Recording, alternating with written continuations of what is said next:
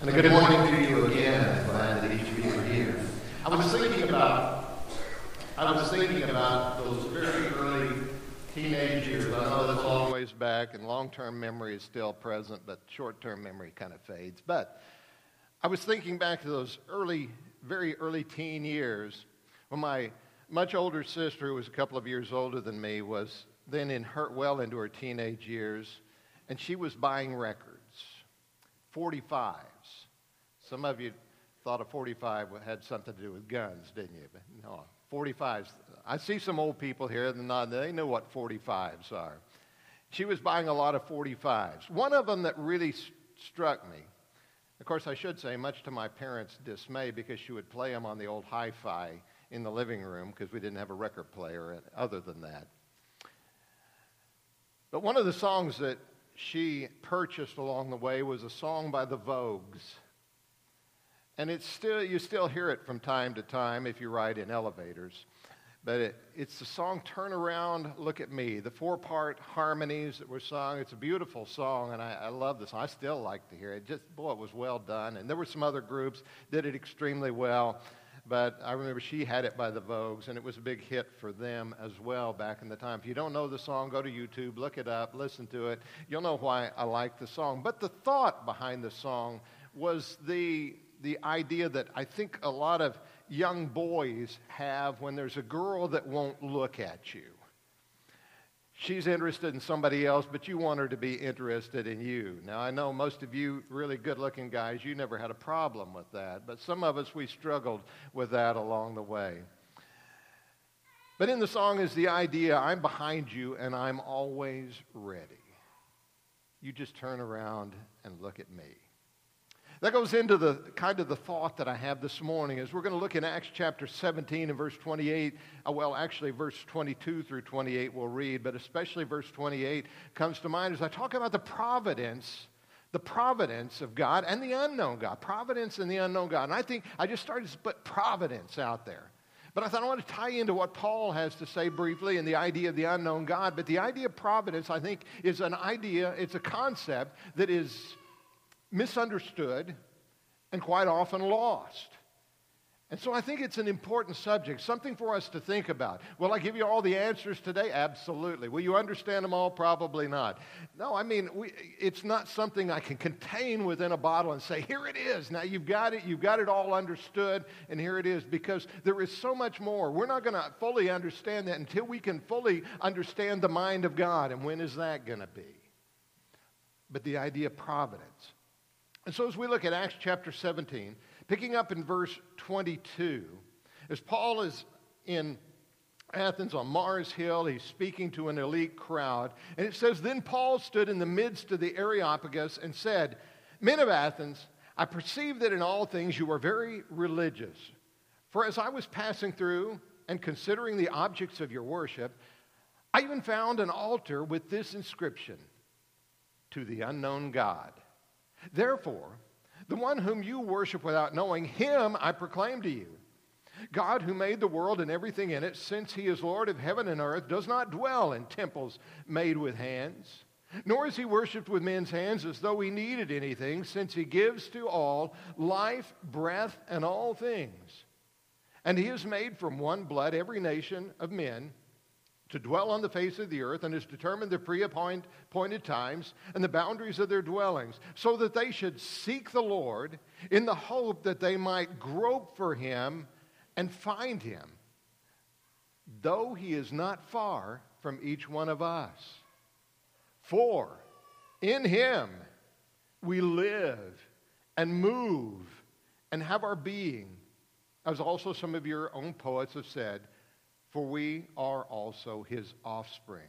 Emphasize that. Verse 28, for in him we live and move and have our very being. There's one we need to contemplate. There's one we need to think about. You know, as Paul stands in this place, and we don't know if there was structure there at the time or something, but as he stands on this great rock, a huge boulder in the midst of Athens, stands there on Mars Hill, as they call it, Up above him, we see the Acropolis behind. And you can almost imagine Paul as he is standing there and saying, this God does not dwell in temples made with hands. Some of the great temples of the ancient world are there within their view. Powerful statement. But then he comes back and he says, remember, in him we live and move and have our being. And that's the message. That's the message that you and I need to get. If we go back to the early history of this country and the founding of this country, some of the early leaders of our country were men of devout belief in God, and women as well, were devout in their belief in God, but they did not hold a view, they did not hold understanding, they did not believe that God interacted in the affairs, the common affairs of humans in our present time or their present time. They were known typically as deists. Some refer to it as the watchmaker God people. They believe God made the universe, He made the world, He set it all in order, put the laws in motion, created mankind, and turned them loose.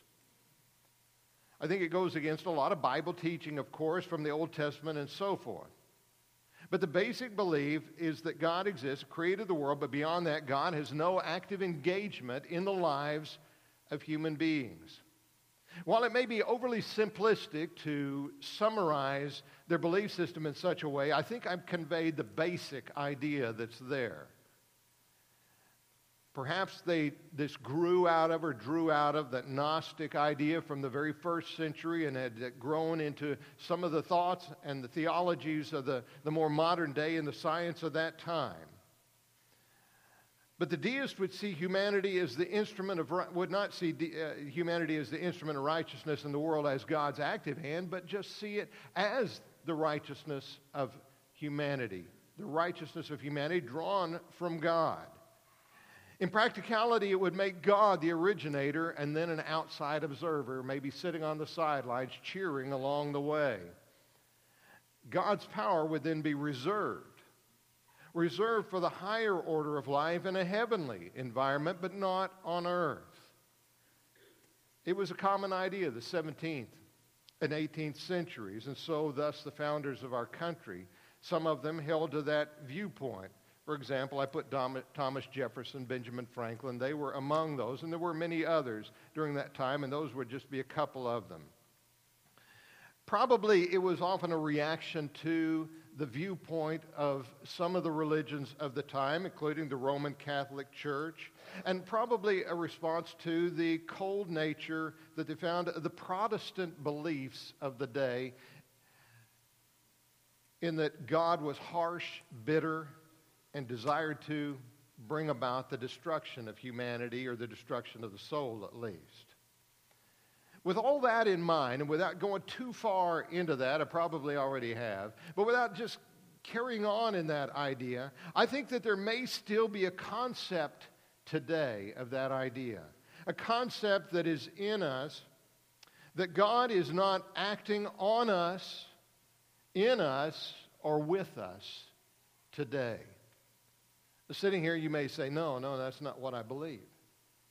But stop and think about your prayers. Think about your expectations of God. What do we expect of God? How active do we think God is today? How involved in our lives do we see God being? Sometimes we hesitate when we hear someone say, God spoke to me, or God did this. And I'm not endorsing that, but I'm saying we so react sometimes to people stating that God is involved in lives that maybe we push ourselves far in the other direction to where God has no involvement in our lives whatsoever, except to accept our worship and give us a promise of eternal life. Again, we used to see bumper stickers from time to time, and I'm not sure we see them regularly because bumper stickers have kind of gone out of fashion unless you're politically inclined. Okay. But there was a bumper sticker you would occasionally see that was kind of nice, that said, more things are wrought of God through prayer than this world dreams of. Something close to that. I may not have gotten exactly right. You may have seen one about like that. And I kind of like that. I like that idea. There's probably more at work in God. And I truly believe there's far more at work in God than we really or readily acknowledge on any given occasion, on any day. So let's take a moment. Let's picture providence again and what our picture of providence might be. And we ask ourselves, what is my picture of providence? What is your picture of providence? Typically, we think of a miraculous action that brings benefit to an individual or a group of people, a nation, or something like that. We can go back through Bible history and we can point out God's providence in miraculous form from the beginning of time. We can go back to the earliest of times, perhaps, and we can read of some of those encounters and some of those events where we see God actively, but come along to the time of Israel and go to Exodus 14, and the Red Sea is parted by God to allow the Israelites to go through, and yet drowning Pharaoh's army as they try to go through. Providence of God. As they find themselves in the wilderness, there are occasions where water is supplied for them. Bitter water is made sweet. Rocks open and water pours forth for the people there. Manna and quail are brought to them by God's power and God's being. You can go to Exodus and you find that in Exodus 16, 17, Numbers 11. There are several places that we can read those things that God actively was involved with them and provided for them while they were in the wilderness, and there was more than that.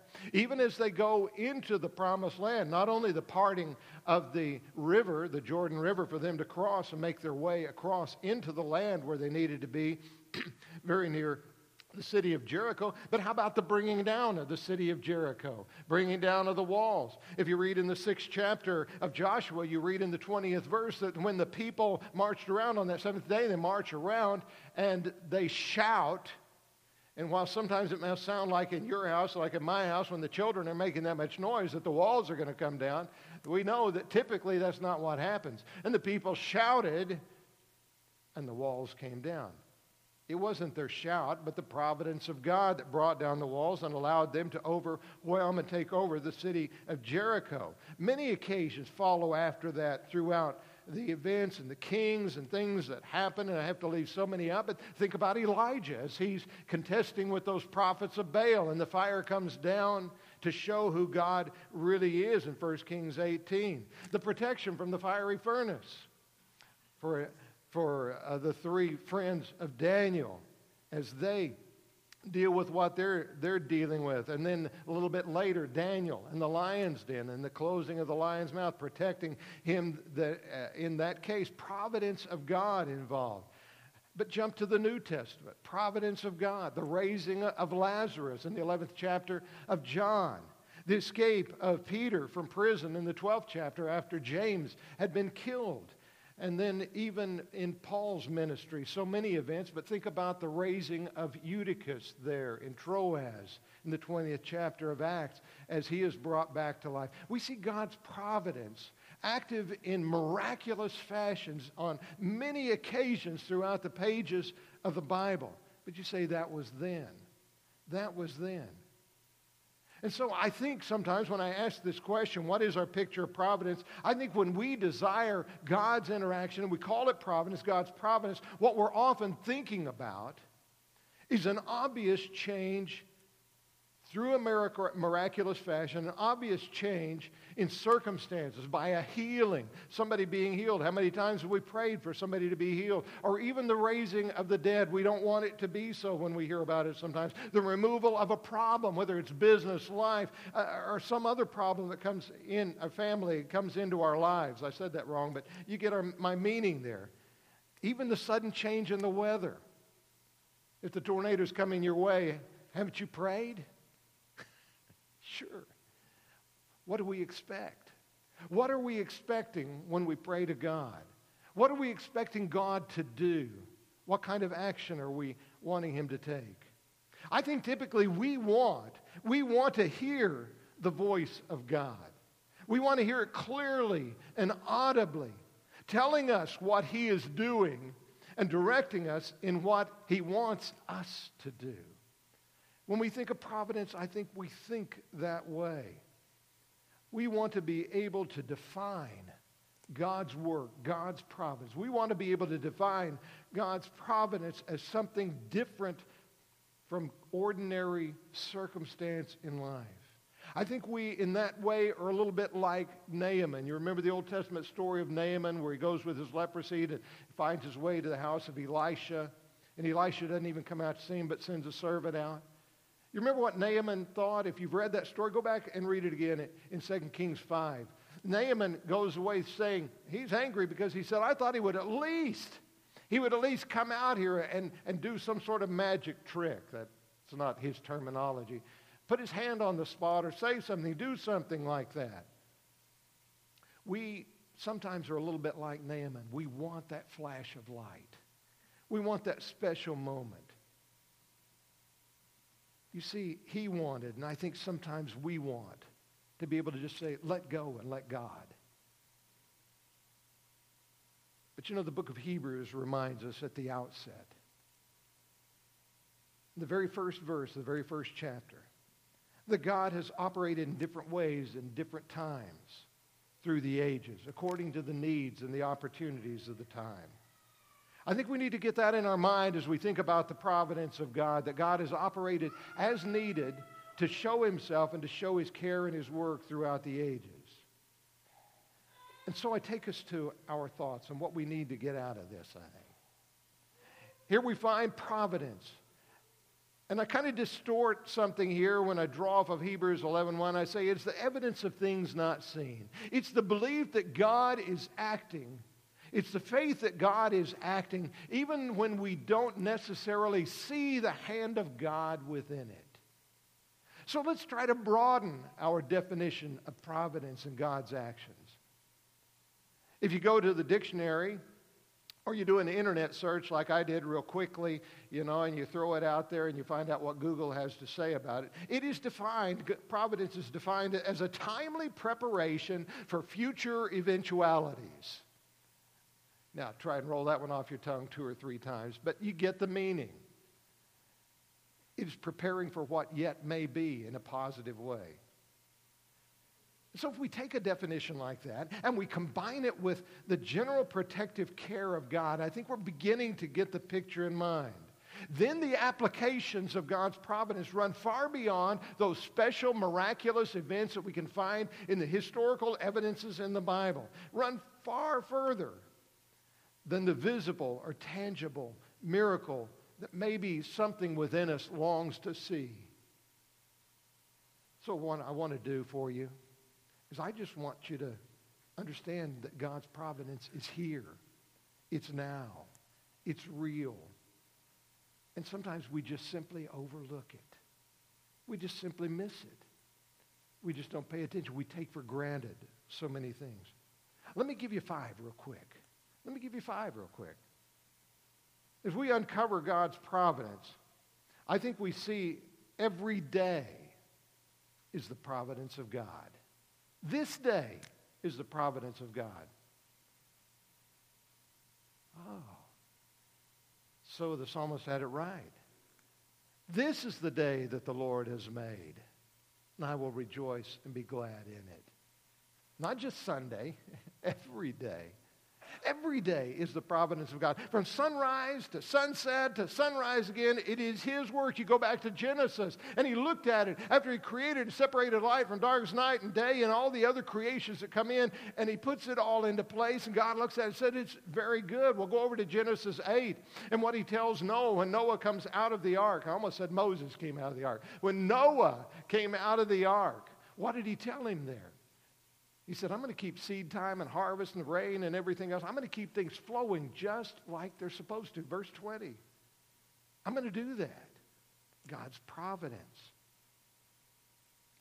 Or as the Hebrew writer states it in the 3rd verse of that first chapter, when he writes, he upholds all things by the word of his might, talking about Christ and his involvement and even what is yet to be for us. So every day that we see, every night that we sleep, everything that's in this day is the providence of God. It's not overlooked. It's not by accident. It's not just rote routine. It is God's providence that keeps it there. Secondly, and here's a tough one. Children are God's providence, especially our own. Sometimes I wish they were somebody else's, but children are God's providence. I was just joking. Not that get there, guys. Anyway, you got the joking part of it. Children are God's providence. They remind us of life. They remind us of responsibility. They remind us of opportunity. And there is nothing in the world, if you've ever been a mom or a dad, there's nothing in the world that can compare when you pick up that child for the very first time and realize a new life has been placed within your care. They're God's reminder, God's providence of life and continuing and gifts so much. And thirdly, so we may seem stretching it a little bit, but I think even small acts of kindness are exhibitions of God's providence. We see it by the hands of others. We see the kind deed that is done. Common courtesy, somebody allowing you in a busy traffic time, somebody holding a door for you, maybe a small thing, somebody patting you on the back, somebody helping you pick up something you drop. And that's one thing good about getting older. Somebody else that's younger will reach down and pick it up for you sometimes. But small acts of kindness that people undertake for someone else, aren't they a response to God at the heart of it? Even people who don't necessarily believe in God. For the basic concepts of loving God, but secondly as to what? Love your neighbor as you love yourself. Isn't that derived from God? Didn't Jesus even teach in Matthew 5? That's Leviticus 19, Matthew 5. Jesus, didn't he teach to love your enemies? He said, you've been taught love your friends and hate your enemies. He said, but I tell you, love your enemies. Common courtesy. Even small acts of kindness are exhibitions of God's providence set before us. And fourth, I think there are daily in our lives, if we'll see them, gentle reminders, and sometimes not so gentle reminders of God's providence, if we're just willing to see them. You say, well, what are you talking about, gentle reminders? Well, sometimes wives are pretty good about reminding you what you're supposed to be, those reminders of what we're supposed to be. But I was thinking of one in particular that stood out to me this week: forgiveness. Forgiveness. The providence of God and the ongoing nature of it. Isn't that what John is getting at in 1 John 1 and verse 7? And the blood of Jesus Christ cleanses us from all sin. Go on into the second chapter when he said that he is a propitiation for our sins, and not ours only, but the sins of the whole world. If any sin, we have an advocate with him, he just said. That's not a gentle reminder. That's an in your face. You need to be reminded there is forgiveness every single day for you and me. We don't have to run around unforgiven. A gentle reminder of God's providence for us.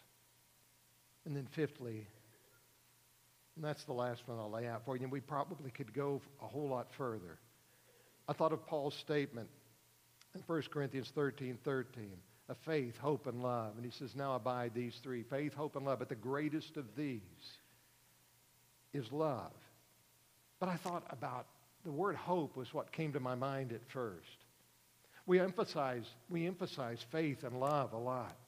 And yes, they are forward-looking. Yes, they are dependent words. Yes, they are words that are involved and engaged with others round about us. But that word hope, the word hope ought to stand out in our minds. When we think about the providence of God, he gives us, along with that faith and along with that love, he gives us hope. There's a reason we can go forward. There's something that we can see, something that we can do, something we can look forward to. There is hope. Because these are the assurances that make life worth living.